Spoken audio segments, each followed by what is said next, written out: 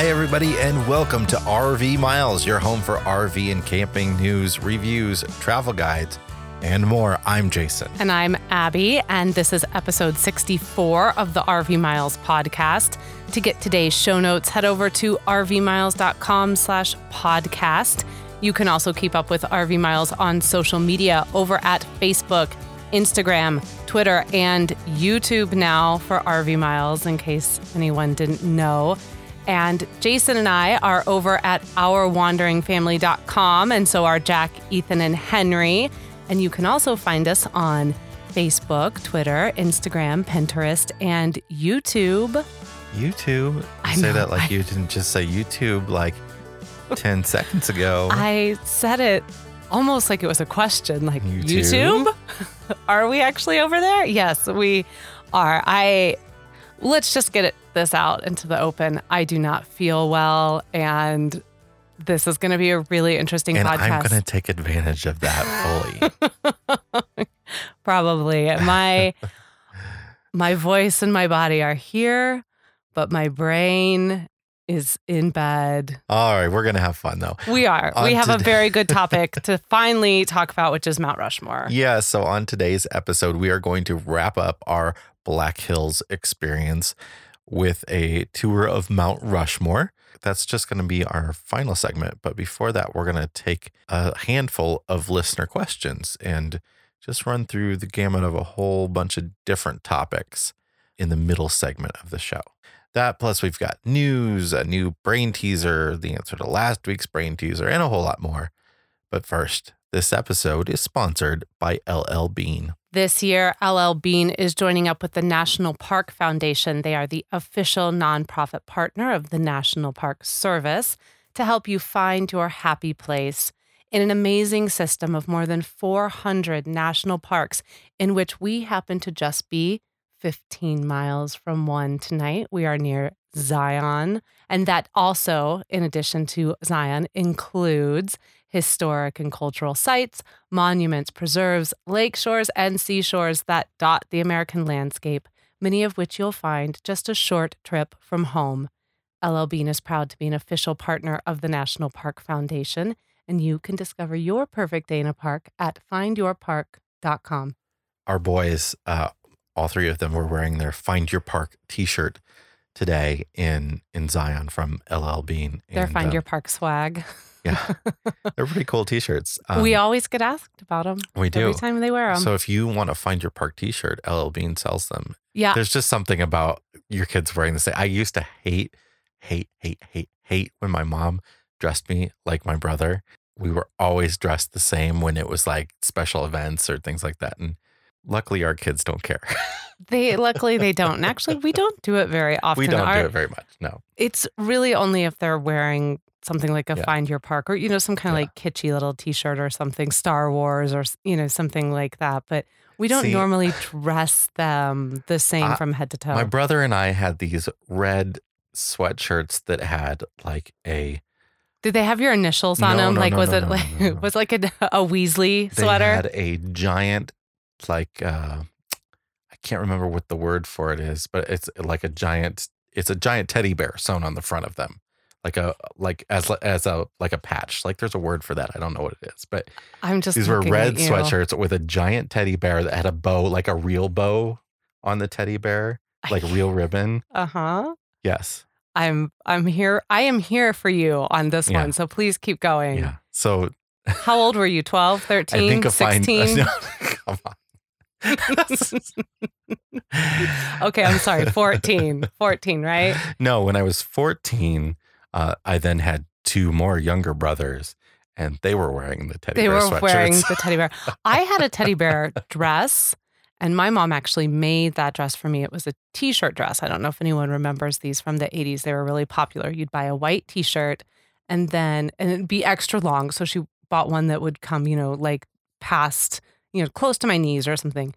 Then she bought material, and it was teddy bear print.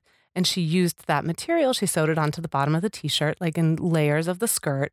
And then we ironed on this really adorable teddy bear that we then outlined in puffy paint.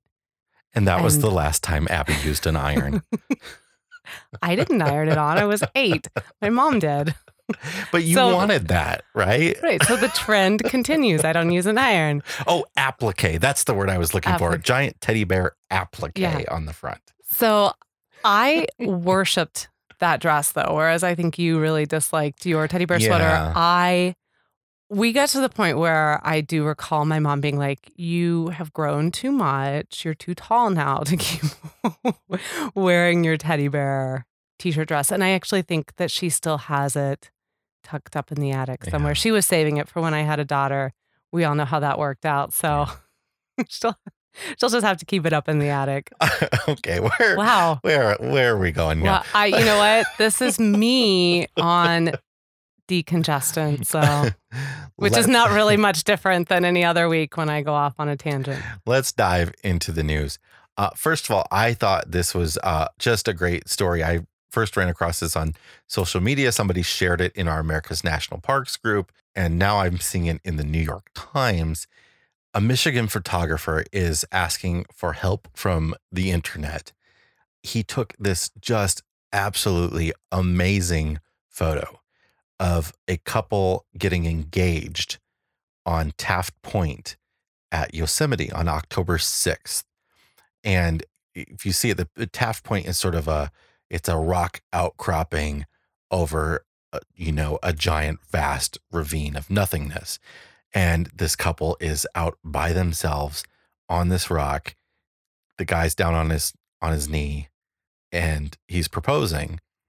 And the photo looks staged. It looks photoshopped. It looks totally unreal.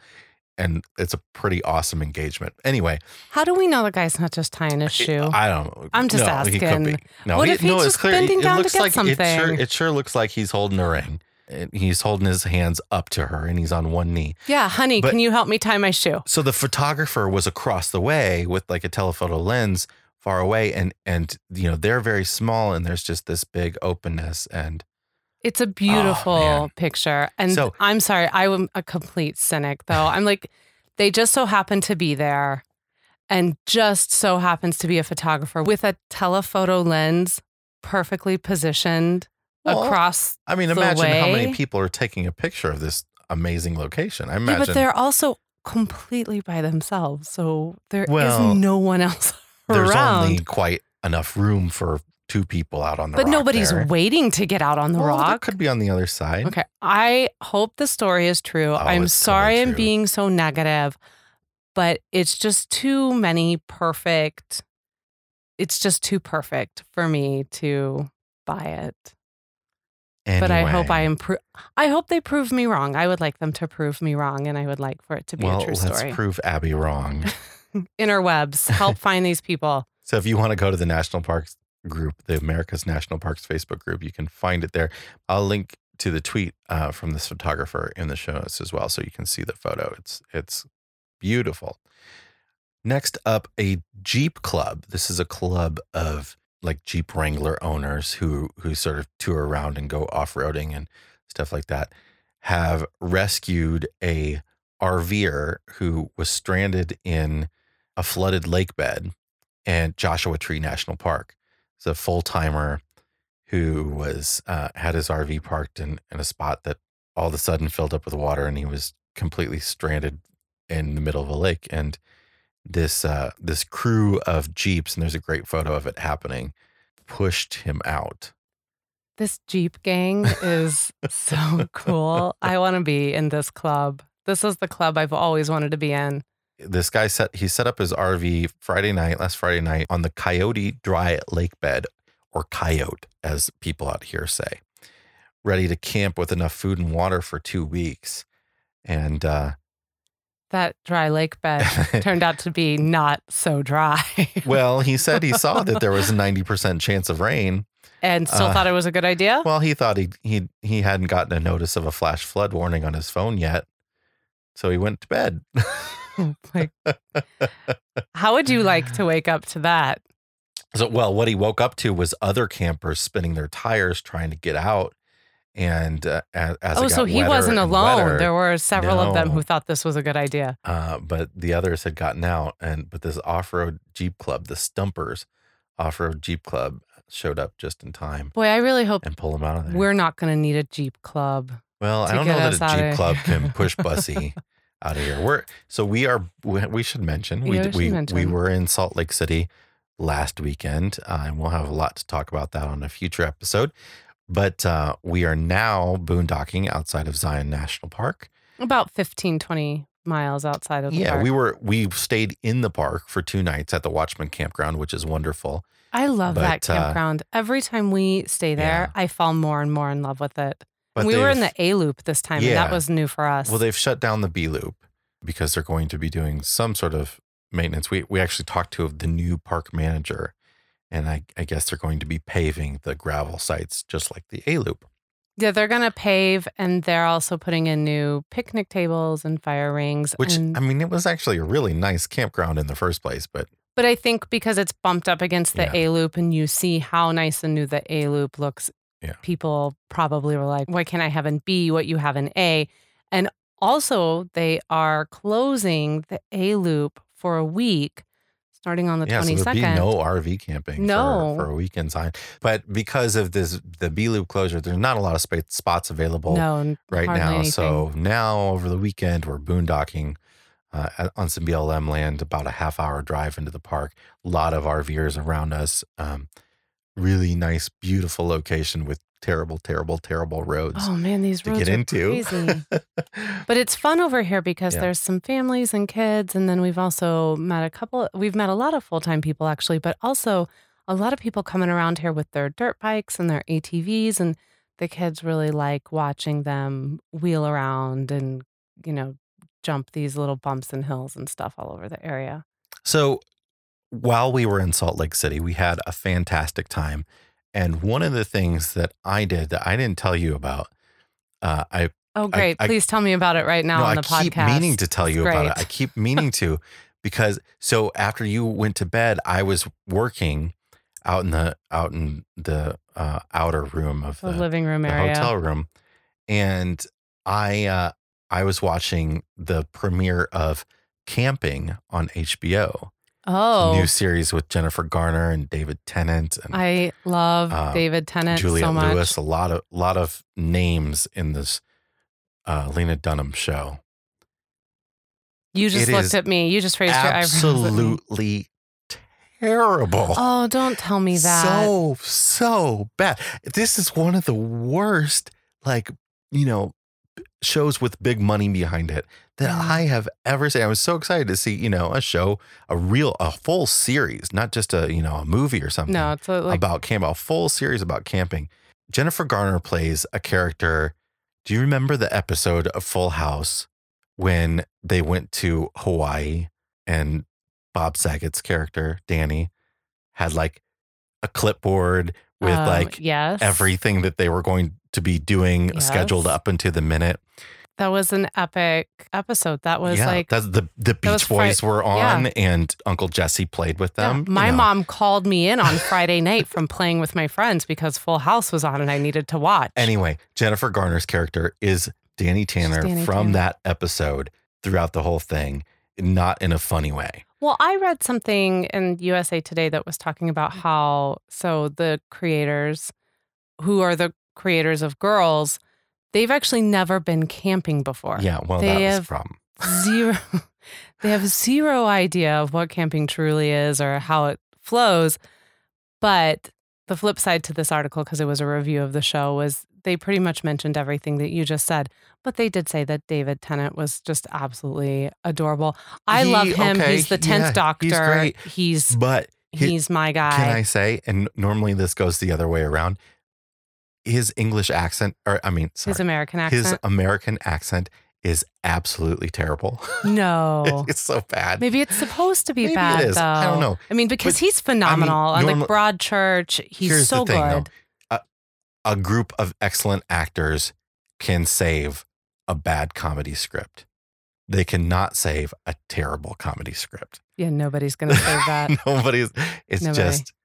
just bad. I'm sorry. But if you like it and you're listening, don't listen to Jason. I have a friend on this Enjoy. show.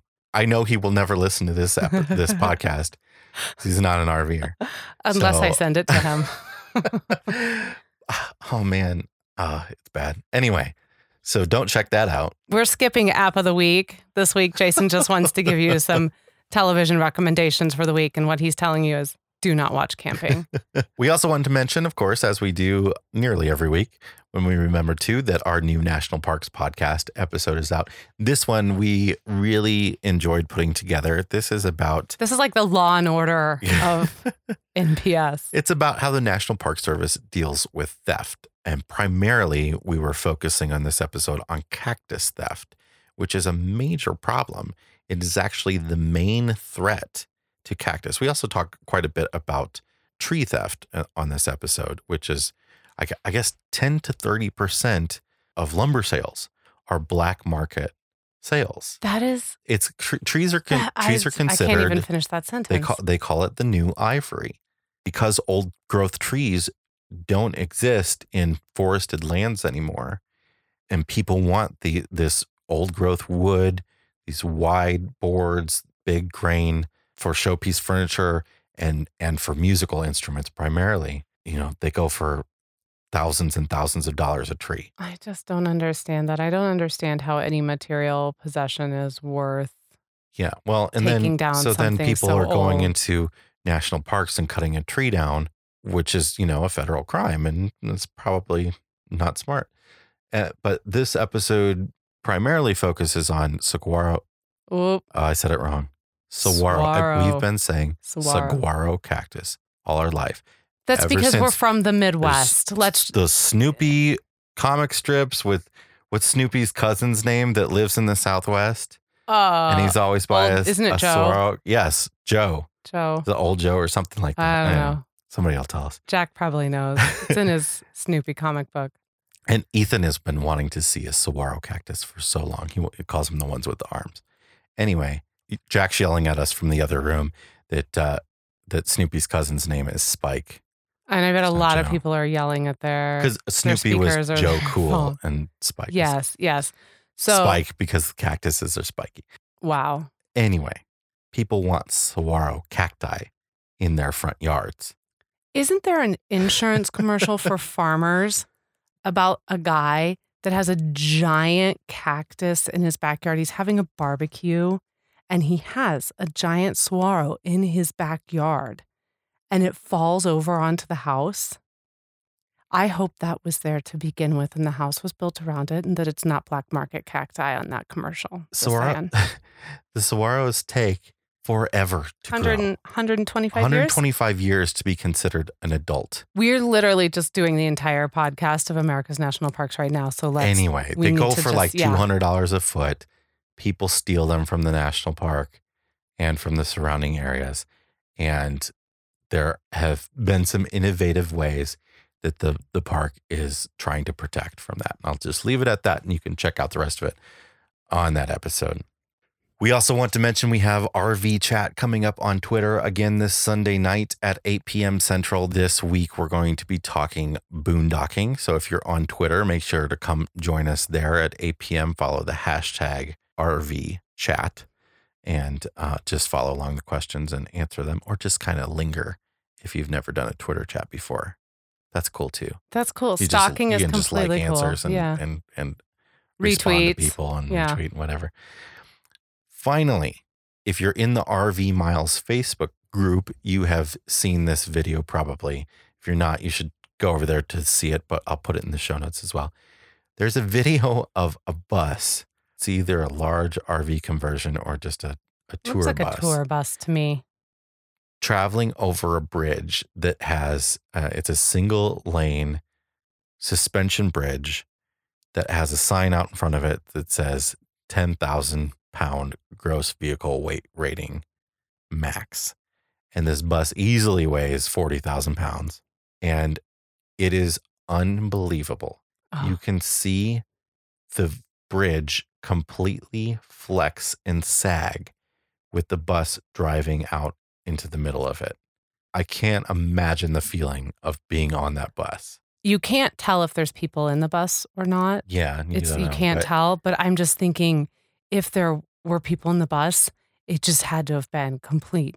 Either just dead silent as everyone is paralyzed with fear, Or they're just screaming their heads off at that driver. I mean, bridges are made to flex a bit, but this bus weighs easily 4 times what. This is beyond flex. Yeah. This is a straight up deep dip. Yeah, like it's like the bridge turns into a smiley face. And now it's a frowny face to a smiley face. Yeah. It was wild. Pretty intense to watch. On that note, let's take a break. And when we come back, we are going to have first the answer to last week's brain teaser. And then we're going to take some listener questions, which I'm kind of excited about. And we should mention we have new music this week in between segments. This particular piece that's coming up was actually composed by Jack with a little help from his dad. Little garage band fun here. Little garage band fun. Jack is very excited to be premiering his work on the RV Miles podcast. So stick around. We'll be right back.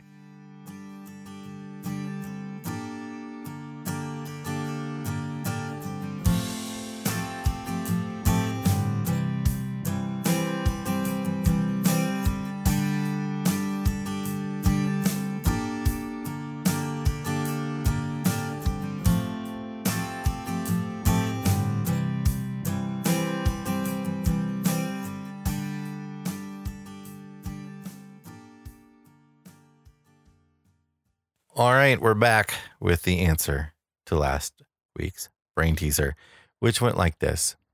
If you have 3, you have 3. If you have 2, you have 2. But if you have 1, you have none. What is it? What are my choices again? Oh, you said it. The answer is choices. If you have 3 options, you have 3 choices. If you have 2, you have 2 choices. But if you only have 1 choice, you really don't have a choice at all, do you? No, you really don't. Our winner this week is Kevin DuPont from Georgia, who will be receiving a Not All Who Won or Lost t-shirt. And you will have a chance to win yours at the end of this show with this week's new brain teaser. Okay, we're going to get into some listener questions here. But first, this segment is sponsored by Boondockers Welcome. Built by RVers for RVers, Boondockers Welcome offers a unique and inspiring way to travel, connecting you, the RVer, with welcoming local hosts that have overnight RV parking to spare. Boondockers Welcome is built on the spirit that kindness and generosity abound. And for only $30 a year, you too can arrange as many stays as you like to pass a night with those who love the RV lifestyle as much as you do. And best of all, Boondockers Welcome is offering RV Miles listeners 10% off an annual guest privilege subscription with coupon code RV Miles, and that's going to be all one word.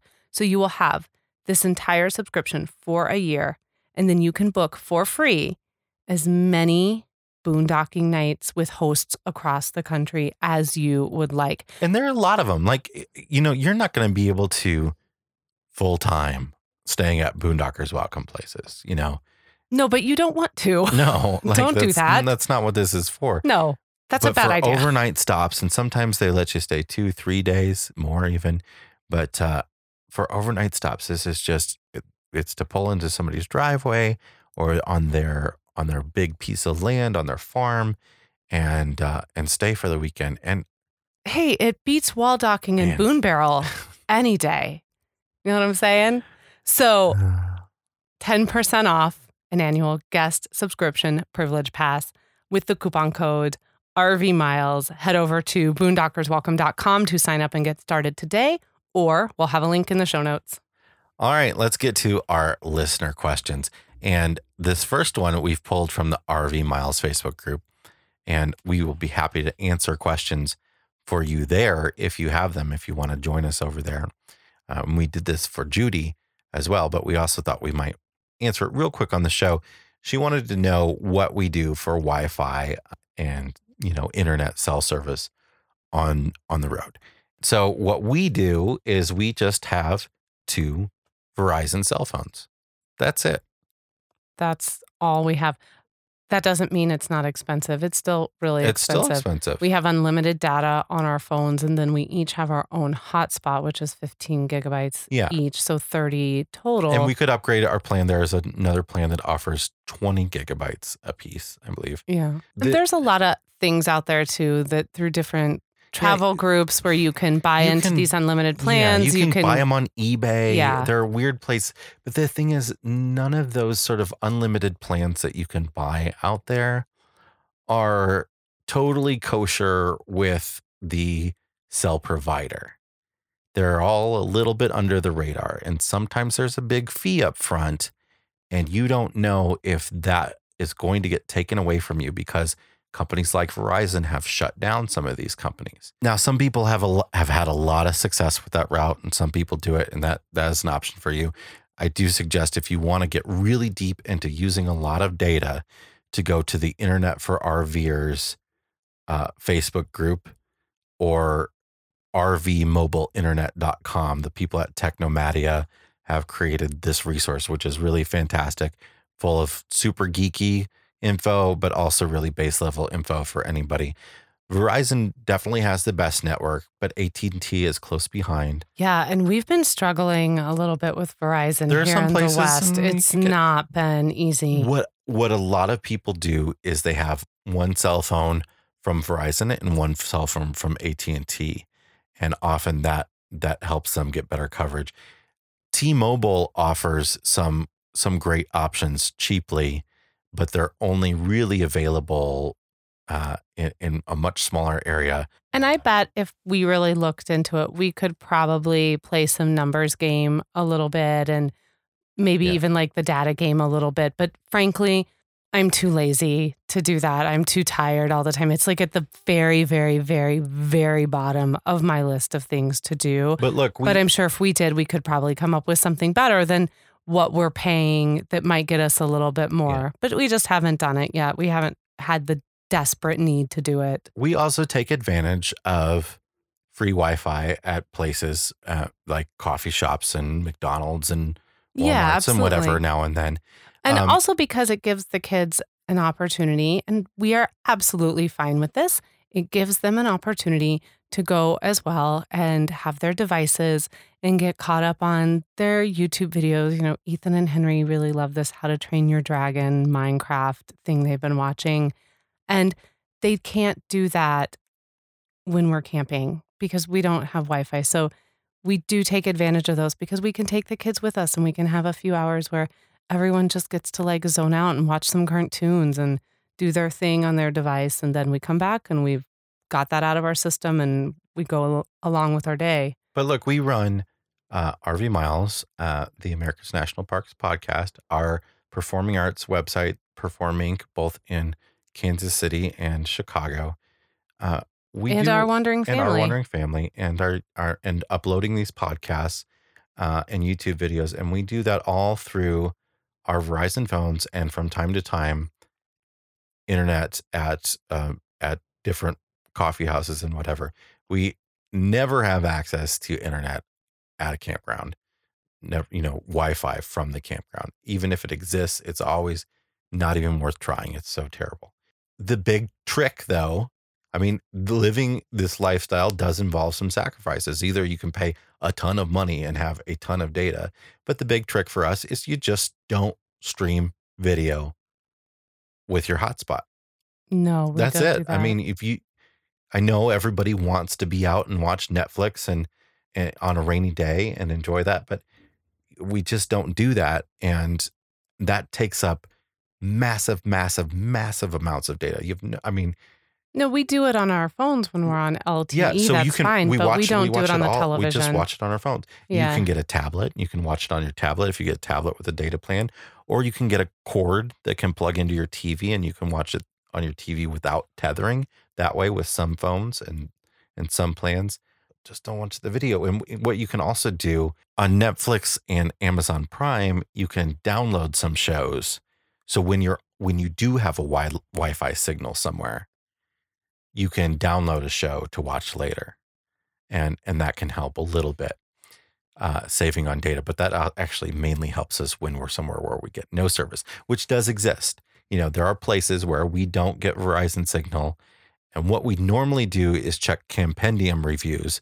Campendium is a great review website that aggregates a whole bunch of stuff for every campsite, but also whether or not there was cell service at that campground. It asks every reviewer to leave a cell service review, and you can check there. So we usually make sure before we go somewhere that we're going to get signal there. So that's what we do. We also want to mention, though, that we bought a $700 Wi-Fi Ranger when we first built Bussy, and we never, ever use it. Newbie mistake. So Wi-Fi Ranger is an antenna that picks up signals. And it's, they'll say on the box, it goes up to 2 miles, and it has been useful in a few places, but we would have been much better off spending that money on a cellular booster, which boosts cell phone signal, instead of a Wi-Fi booster, which picks up Wi-Fi signals. The other night, we were in a Walmart parking lot. We boondocked one night in a Walmart parking lot, and we could not pick up Walmart's signal from it. We could not pick up the McDonald's next door, the Starbucks next door. We couldn't pick anybody's signal on it up enough. I mean, you could see them on there at the very bottom of the list with one little bar, not usable. So don't spend your money on that. Spend your money on a cellular booster. Get a good data plan from your cell company, and you'll be set to go. Whew. That was lengthy. Was one question. Man, we're going to be here for a long time, Jason. That's all right. We only got a couple questions. We're not doing a ton of these. The next one, Brooke asked about laundry. This was also in the Facebook whether Miles it's group. Worth having in your rig. You can get the big RV washer and dryer units, or whether you should go to the laundromat, and how does that work, and do you like it, and all that sort of stuff. You want to tackle this one? Why? Because I do the laundry around here? Yeah. Hey, well, hold on. You will not let me touch the laundry. No, you won't let me have anything to do with the laundry. No, because you'll dry things that shouldn't be dried. Look, I got a system. Even though I'm the only one that knows how to use an iron or sew on a button in this household. Do we have an iron in this we have an iron in this bus? No. No. Okay. So there you go. So we do not have a washer and dryer in the bus. We discussed it when we were building it, but we decided we didn't want to take up the room for it. In addition to having kind of like essentially a full-size washer and dryer that you can have and that some rigs come with, or going to a laundromat, you can also purchase the foot pumped ones, that are just like a single load. There's just like the medium-sized ones. Yeah, there's a lot of options. Don't dry, they just wash. Right. There's a ton of options out there for ways that you could do your laundry at your campsite that doesn't keep you from leaving. We opted to not do any of those, although I kind of think now I might like to have just one that I could do. Something as a short-term stopgap option. Yes. Yeah. But we go to a laundromat, and it really works out well for us because we can generally go about 2 weeks before I have to do laundry. Now, I understand, in Brooke's case and others, when you have really small little people with you, that's impossible. Babies they go through 2-3 outfits a day. I totally get that. And wanting, if we had had smaller children on this bus, I probably would have rethought the whole washer thing. But with Henry at 5, he's our youngest now, what we're dealing with is not so much spit up and blowouts as much as it is I'm going to go outside and roll around in the dirt for 45 minutes and cover myself in mud. So we can go about 2 weeks before we need to do laundry. And then I just yank it all to the laundromat. Sometimes we all go together. Again, if the laundromat has free Wi-Fi, then the kids enjoy that. Jason gets some work done. 3 hours later, bada bing, bada boom, laundry's done. We're done for 2 more weeks. The thing I want to mention too, though, is that one of the main options if you're buying an RV washer and dryer is the combo unit, right? So you can get the washer dryer combo. And the thing you have to realize about that is that's going to take a long time, most of the day, to do one load. It's got to wash it and dry it. And the dryers in RVs do not work anywhere near as well as the one you have at home. The electric ones don't have enough electricity. The propane ones don't fire as hot as the natural gas ones. They just don't work as well. They take a lot longer.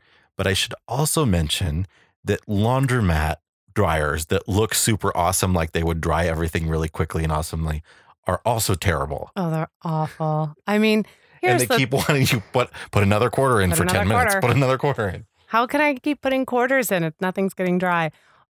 This is definitely a trend. Like, we'll go to a laundromat, and generally, like, when we walk in and I scope the place out and I've got, like, I want to get my big 6 loader. I generally just throw everything into one big washer.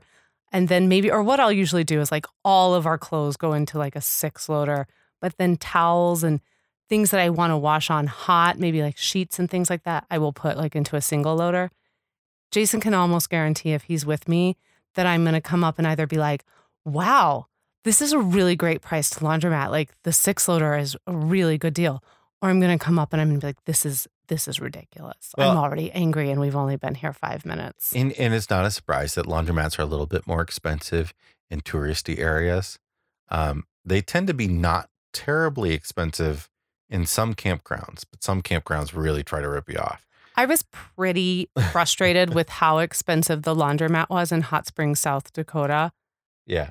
Really frustrated. This is another, look, I'm going to give this other one tip about laundromats and then let's move on from this.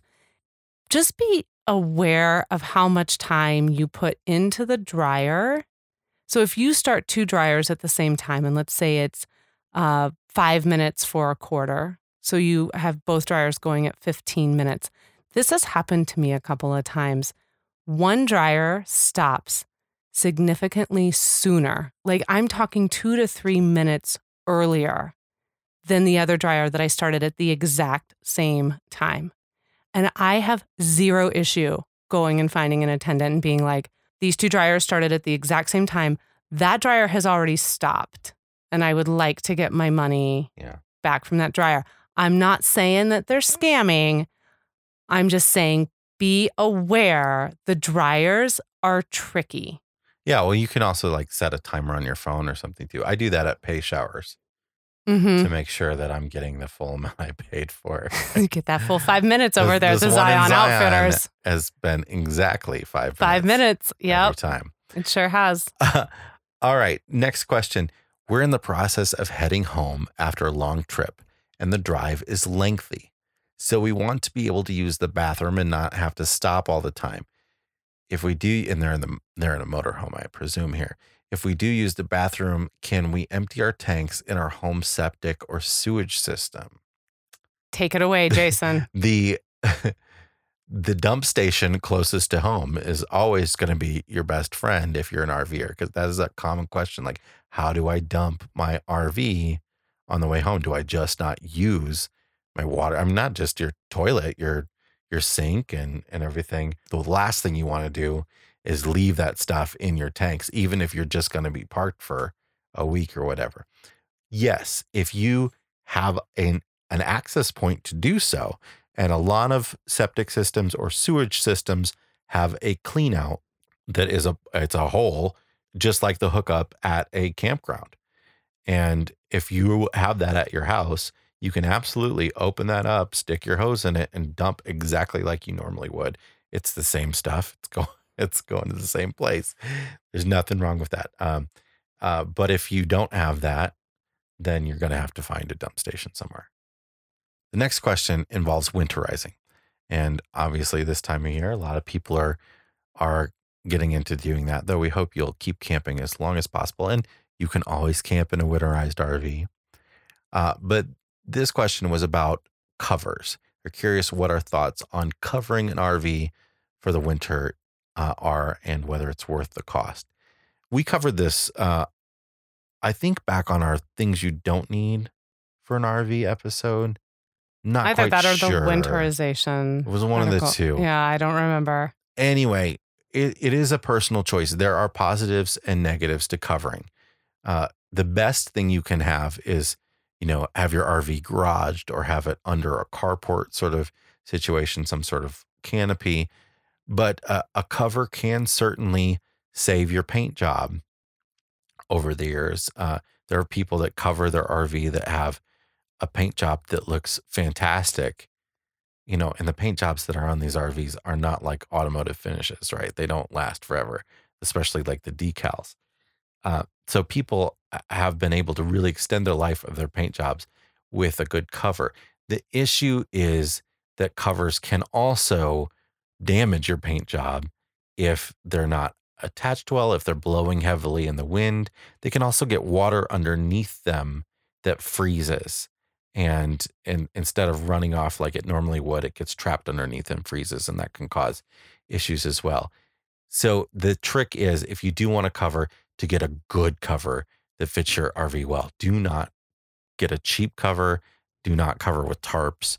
If you really want to cover your RV, get a nice, well-reviewed cover to form fit to your RV. But the question is, though, and I'm going to call you out on it, do you think it's worth the cost? Would you do it? I mean, that's what they emailed us asking. Yeah. They wanted to know if we would do it. And I don't think we would. I think it kind of depends a little bit on the climate you live in. Yes. I think if you're somewhere that gets a lot of sun in the winter, that's a good place to do it. If you're somewhere that gets a ton of wind in the winter, I would not do it. Yeah, I think almost what I would say is the money that you would put into buying that cover, take that money if you can and put it into buying a covered storage area for your RV instead.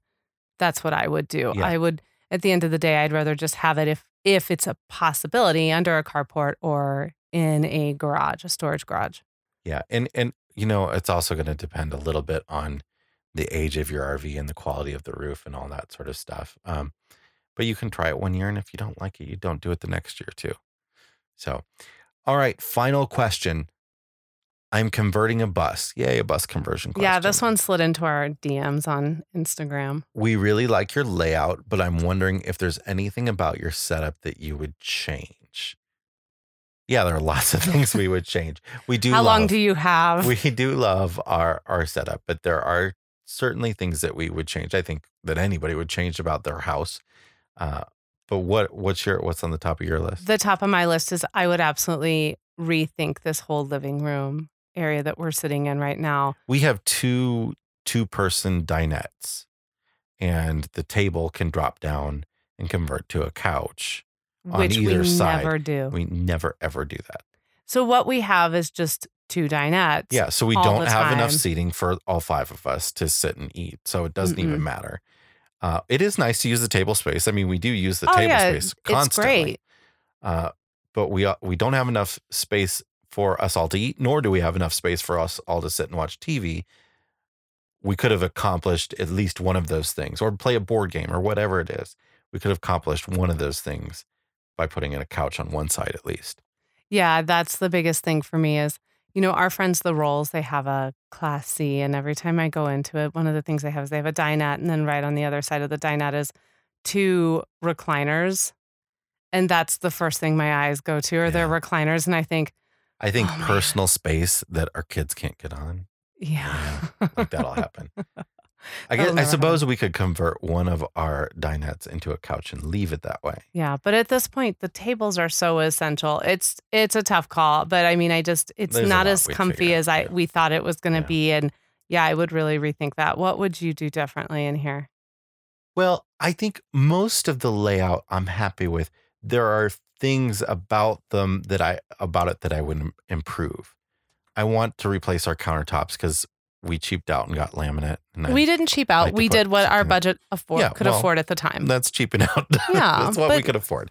I would like to update our countertops. Our shelving actually works really great. We were kind of concerned about shelving and the fact that stuff would fall off of it. But it does. We have to take stuff down, but we are able to leave a decent amount of stuff up. But I would probably enclose some of it as cabinets, just some of it, not much. So we'd have a little bit of space and maybe put some. Oh, I wouldn't. Maybe put a little higher railing around it or something. Yeah. But I would love to get some butcher block in here. Yeah. Love to pull up these counters and get butcher block. I do. I wish we had spray foamed the entire bus for insulation.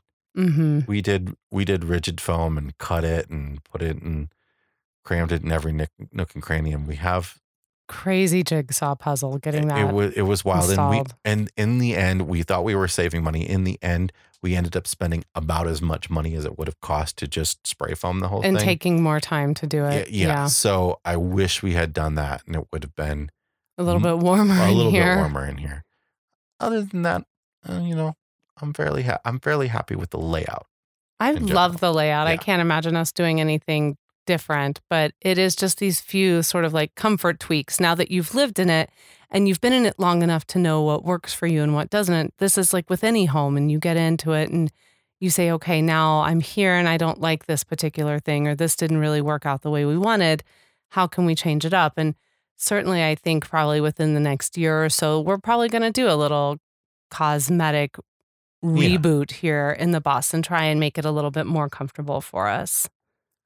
All right, that's our listener questions. I think this was successful. We may try this again soon. So if you have questions, please either email us at editor@rvmiles.com or send them to us on any direct message in social media or post them in the RV Miles Facebook group.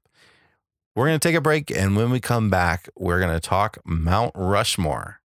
We're going to talk about some guys who have their faces on a mountain. Be right back.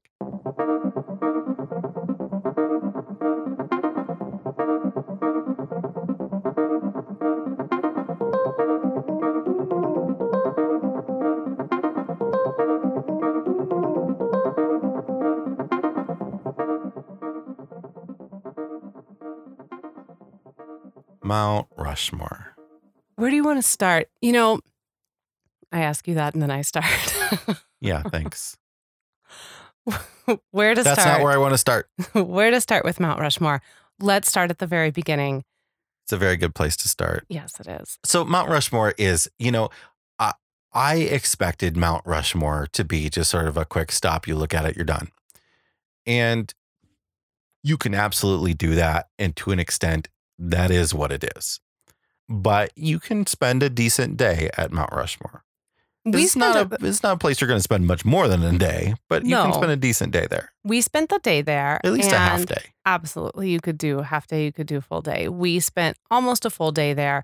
But part of our journey to Mount Rushmore, and I think this is a great place to start, is so we were coming from Custer State Park. And if you haven't had a chance to listen to our podcast on Custer, please do, because it is a fantastic jumping off point for several places, including Mount Rushmore. So we were coming from Custer, and to get to Mount Rushmore from Custer, there's a couple ways you can go. The most recommended scenic route is to take the Iron Mountain Road. Yeah, and you're not going to do this in a giant RV because you've got a lot of twisty, windy turns and small tunnels. But if you have your pickup truck separated from your trailer, or if you've got a towed vehicle that you can take on Iron Mountain Road, it's an excellent way. Even if you're coming like from Rapid City, like drive all the way south to Custer, get on Iron Mountain Road, and then go up to Mount Rushmore. It's totally worth it because, as we talked about on the episode where we talked about Iron Mountain Road, you get these awesome views of Mount Rushmore. The first time you see it, it's framed perfectly in a tunnel. And then you get to see it from the top of Iron Mountain. And then you finish the drive at Mount Rushmore at the visitor center. I think it's just such a nice introduction to the park too, because you kind of continue to get these views of just the sculpture itself, and not really all of the other kitschy stuff that's going to come along with it, but just the sculpture. And that is one of the things that we're going to talk about mostly here is the ways to avoid the kitschiness and the commercialism, because that totally exists. And this is, I think, the best way is to have this first look at it from far away. And to be from that tunnel entrance, you're coming out of the tunnel and what you see right in front of you way off in the distance is this sculpture. And for anyone who's going, this is, I think, such an iconic National Park Service site. Everyone knows Mount Rushmore. So for that to be sort of your first viewing of it, for me was very thrilling. It was thrilling for the kids. So that's a great kind of natural introduction to it because you're up there in the mountain and it just feels very national park to me. Now, once you get off that road, you're going to come into the park, and there is no park fee. And I'm Yeah. using air quotes here. I know you can't see them, but there's no park fee But to there's get a in. parking fee. But there's a parking So- fee, and it's $10, which is not a big deal. And I think it's more for an RV, but you can park an Yes. RV there. It is a big parking structure, and you don't get a in free with any of your National Park Service passes. You do have to pay to park regardless. But the pass is good for a year. So you pay to park, then you walk in. And when you walk in, on the right is a little National Park Service kiosk with a tiny gift shop. And, really nondescript, like you Yeah. almost blow right past it. and then on the left is a sort of window kiosk operated by the Friends of Mount Rushmore the or something. whatever the one of foundation yeah. is that works with Mount Rushmore to raise money for the memorial and keep it going. So one of the issues that you'll notice right off the bat is that there's sort of kind of a little bit of a power struggle between those two different entities, the National Park Service and this foundation. And they even have their own junior ranger programs.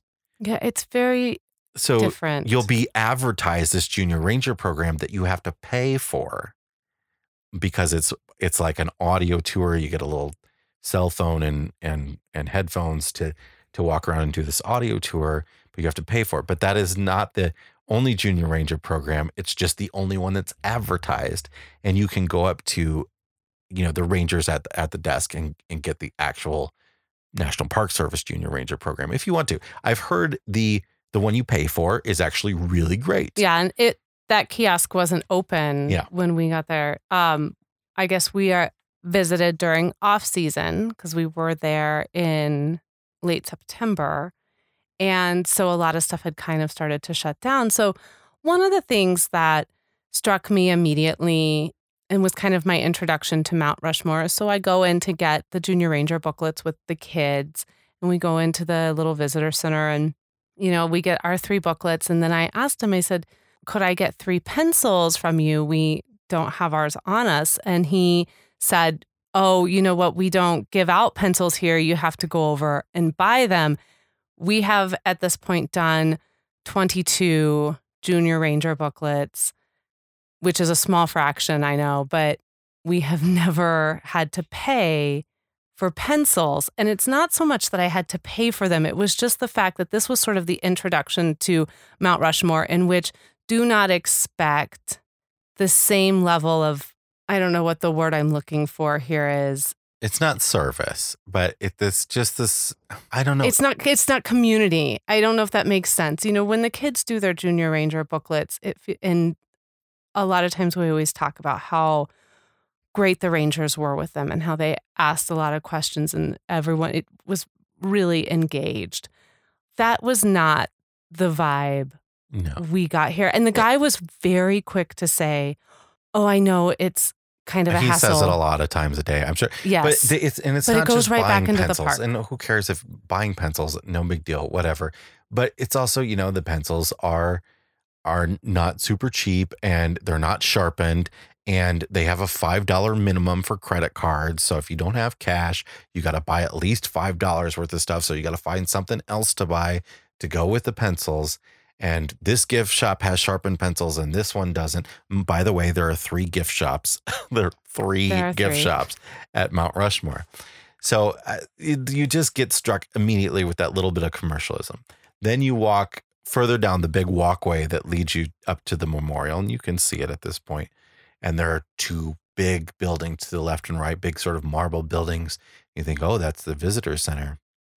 No, the one on the left is a massive gift shop, bigger than any national park we've ever been to. Massive gift shop. And the one on the right is a restaurant and an ice cream shop. And apparently in the summer, they also have like little like roving kiosks out on the walkway as well, like little, vendor carts and things like that. So there's just a lot of that, and it feels really out of place. It feels like, what I keep saying is, if you imagine that at like the Lincoln Memorial, in DC or something, all right out front. It's just a little weird, out of place, and sort of the commercialism of it takes you out of the whole idea that, like, oh, this is a place that we own. This is ours. This is a memorial to important people that founded our country, that shaped our country. And it kind of feels like private entities of various factors are trying to suck money out of us at it. And it's just a little off-putting. Yeah, I completely agree. And actually, Jason and I have been talking pretty extensively for the last several weeks since we left Mount Rushmore about this. Like, what did we want to say on this podcast about Mount Rushmore? Because we recognize that it is such a popular and iconic National Park Service location. And for us, out of all of the places that we have visited, and after all of the stories that we have told on America's National Parks podcast, the sculpture itself, if we take everything away, all of the kitschy, everything that makes it feel like an amusement park, and we look at the sculpture itself, the sculpture is a phenomenal piece of art. The etching, the detail, it's gorgeous to look at. It is lost amongst all of the commercialism that has surrounded Mount Rushmore. And that, to me, is not what the National Park Service is about. That's not what I want to engage with when I go to these places. I want to engage with the thing that we are protecting in a way that honors it and protects it as well. And I really struggled with that. And I know that people will say, well, you don't have to engage with that commercialism. You don't have to participate in it. You don't have to go spend $40 on ice cream. You're right. I don't. But it's so in my face from the minute I step into that space that I don't have a choice but to acknowledge that it's there.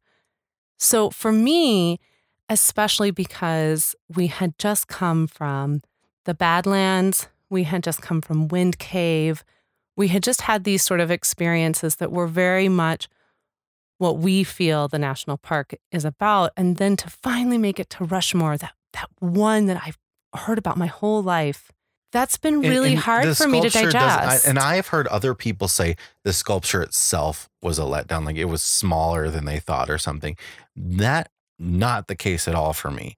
Still blown away by the sculpture, blown away by the way they created it. And when you actually do get to the visitor center, which by the way is hidden underground, when you get into the visitor center itself, there is a nice little museum in there with a lot of information about the history of the carvings.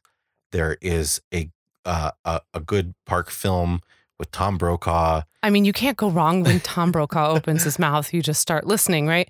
But the good news is this: you can totally find ways to get away from the commercialism at Rushmore. There are a couple of ways. First of all, there is a nature trail that takes you from the parking lot area, from the very front, around. You don't go down the big walkway of flags or whatever they're calling it, which they're Avenue of Flags, which is Flags. Currently getting a $14 million reboot. Oh, they're putting 14 million. Well, the whole park is getting a 14. That's one important thing to know. Yeah, the whole park is getting a $14 million upgrade, and that's going to some. The artist studio is getting an elevator.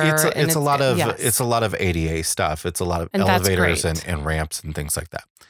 But what you can do is go on this nature trail and go around the outside, away from the main walkway when you arrive, or even after you arrive, and go up to the sculpture and come back. And you get to the historic viewpoint instead of the one that has been created for today. The historic viewpoint, when we went to it, nobody else there, none at all. And Mount Rushmore framed by trees instead of gift shops. It was really beautiful over there. And I wish that had been our introduction as opposed to the commercial gift shop introduction. But I think, again, we need to recognize that we were there in the off season. By the time we even got there, the lighting ceremony had just ended. I think we actually got there on I think it was October 1st or 2nd. They had ended the lighting ceremony. We were that 24. Sunday Yeah, we were before. 24 hours ahead of it or behind it. And I'm sure that in the busy season, it's not as quiet over in that area. I'm sure it's 25 packed. people show up for the lighting ceremony every night during the summer. 2,500. 2,500. You said 25. 2,500 people. 25 would be amazing. That's a lot. I mean, so that's the other thing. So there's a big amphitheater in front of Mount Rushmore where they have this ceremony. And that's another way you can avoid some of the crowd is to go down into the amphitheater, not during the lighting ceremony, but just during the day. Not many people take the time to go down there and view the sculpture from down there. A cool thing about this area, though, was that there were deer just walking down the path. They were down in the amphitheater. Yeah, you don't expect to see wildlife at Mount Rushmore, but they're there because we are in their home and they're going to use their home. And if you can get up close and personal with it, it is a really fantastic piece of art. And one of the ways that you can do that is by taking the Presidential Trail. Yeah, so you might go to Rushmore and think, the last thing I was expecting to do here was to hike a trail. And this isn't a trail. No, it's a little misleading to call it a trail. Yeah. What this is it's sort of a loop walk that gets you to the closest you can possibly get to Rushmore, right at the base of it. And again, maybe like 15% of the people that come to Rushmore actually do this. So you can get away from everybody. You can get as close as possible. So there's nothing between you and the view. And there are some cool little nooks and crannies to see it from. They have a children's learning area back there, which was closed when we were there, but it closes in the off season. But the Presidential Trail, it's a big loop that goes around one side and comes back down to Gutzon Borglum, the sculptor, his studio, and you can tour the studio. Right now, the studio is closed and half of the Presidential Trail is closed. And assuming they'll be done with construction of that at some point. They started this $14 million project earlier this year, and they said it was going to take 20 months. So, who knows? It probably after the end of next year, it'll all be done with construction. But the construction was not in the way at all. Now, they are going to be doing construction on the main walkway, and that is going to get in the way a little bit. But again, the main walkway is so darn commercial that who cares? I mean, really, like to me, there's no difference in the three gift shops than if you put a bunch of construction equipment in the middle of it. It's the same thing. So get up close and personal in one of those different ways. The other thing I want to mention a little bit, they gloss over a little bit about the sculptor Gutzon Borglum himself. And so while the visitor center and Mount Rushmore itself gives a pretty great overview of how Mount Rushmore was created and what they did to blast into the mountain and create this beautiful piece of art, it does fail to mention some of the darker colors that go along with this, like the artist's past and some of his affiliations with some not so fantastic hate groups, how Teddy Roosevelt kind of got on there, the way they picked these things. There's a lot of politics that went into this sculpture that is not present at Mount Rushmore. And I would encourage anyone to just learn a little bit more about it, because I think you need that complete overview about why the National Park Service protects this the way that it does, how it came to be. It's a little disheartening, I'm not going to lie, when you start to dig into the artist's past. Yeah, but you know what? But you need to know these things, and I wish they would be more upfront about that there. And I think they could, because for me, it has never really been about the sculptor.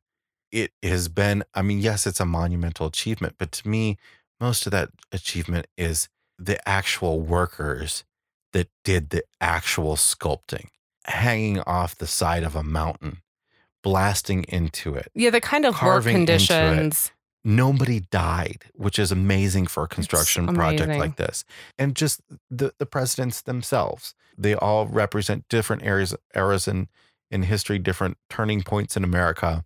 I don't know anything about who sculpted the Lincoln Memorial. I'm sure, of course, it's an amazing sculpture, and I'm sure I should know more about it.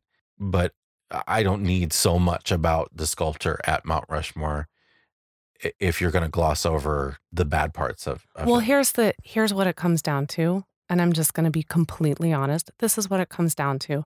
This is an incredible tourist draw, an international tourist draw, Yeah. only going to show you the pretty. And that's what they do there. They show you the pretty.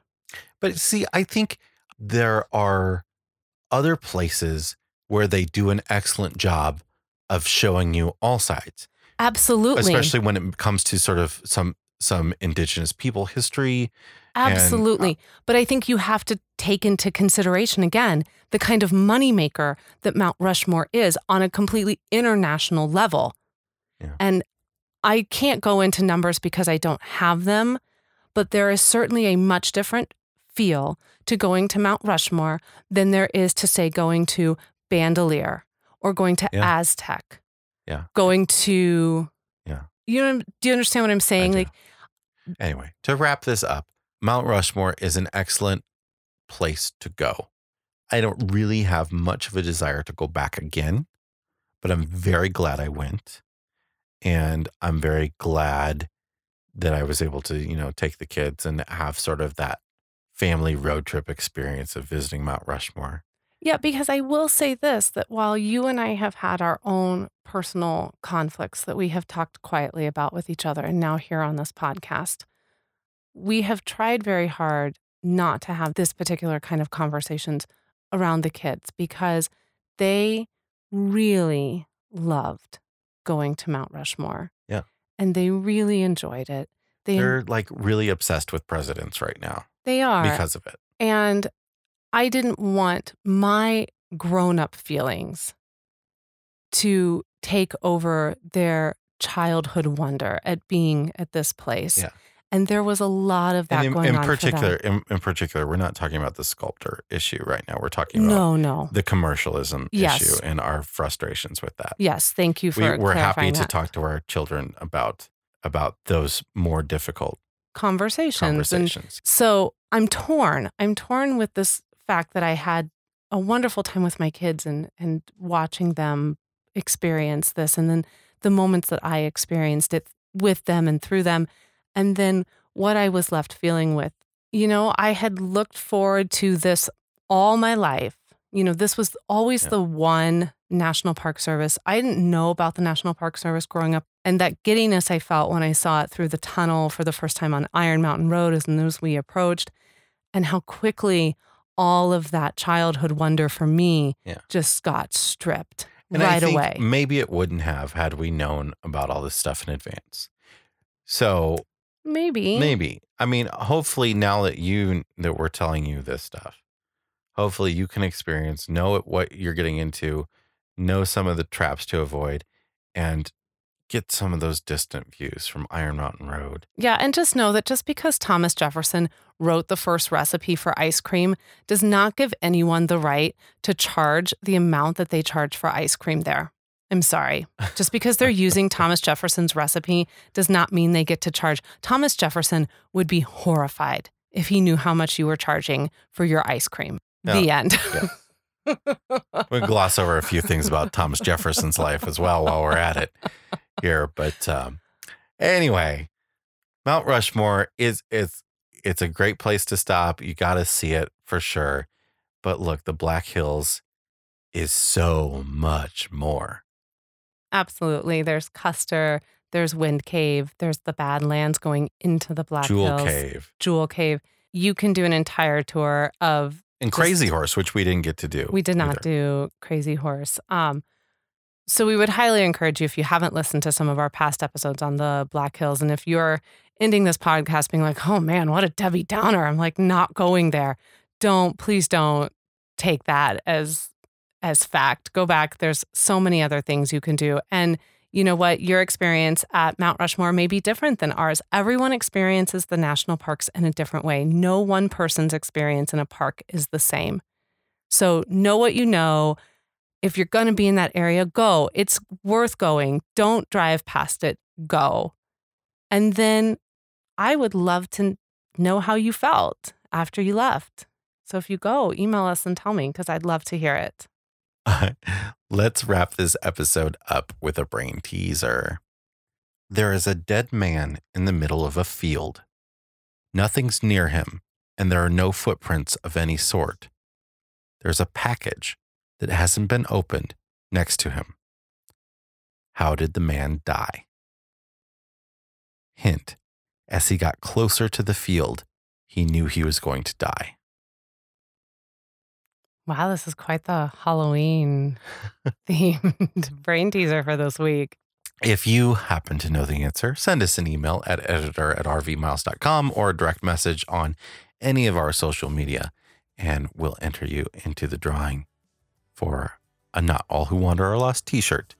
Yes, we will. And also, if you are enjoying the podcast, as we hope you are every single week, we would love it if you would share us around your social media channels or around your next campfire, or just let the guy next to you while you guys are all sitting in traffic trying to get to work in the morning. Just let that guy know. Like, ask him, are you listening to RV Miles? Because I'm listening Just to it roll right down now. your window so he can hear. That's not weird at all. People love that. But whatever you do, thank you for doing it. I roll my window down when Bohemian Rhapsody's on for other people to hear, but you can roll it down for RV Miles. Yes, absolutely. Especially during the Mount Rushmore segment, because it was so uplifting and everyone wants to listen to that on their way to work in the morning. So thank you so very much for listening this week. We love having you here. And until next week, everyone, keep logging those RV miles. Bye.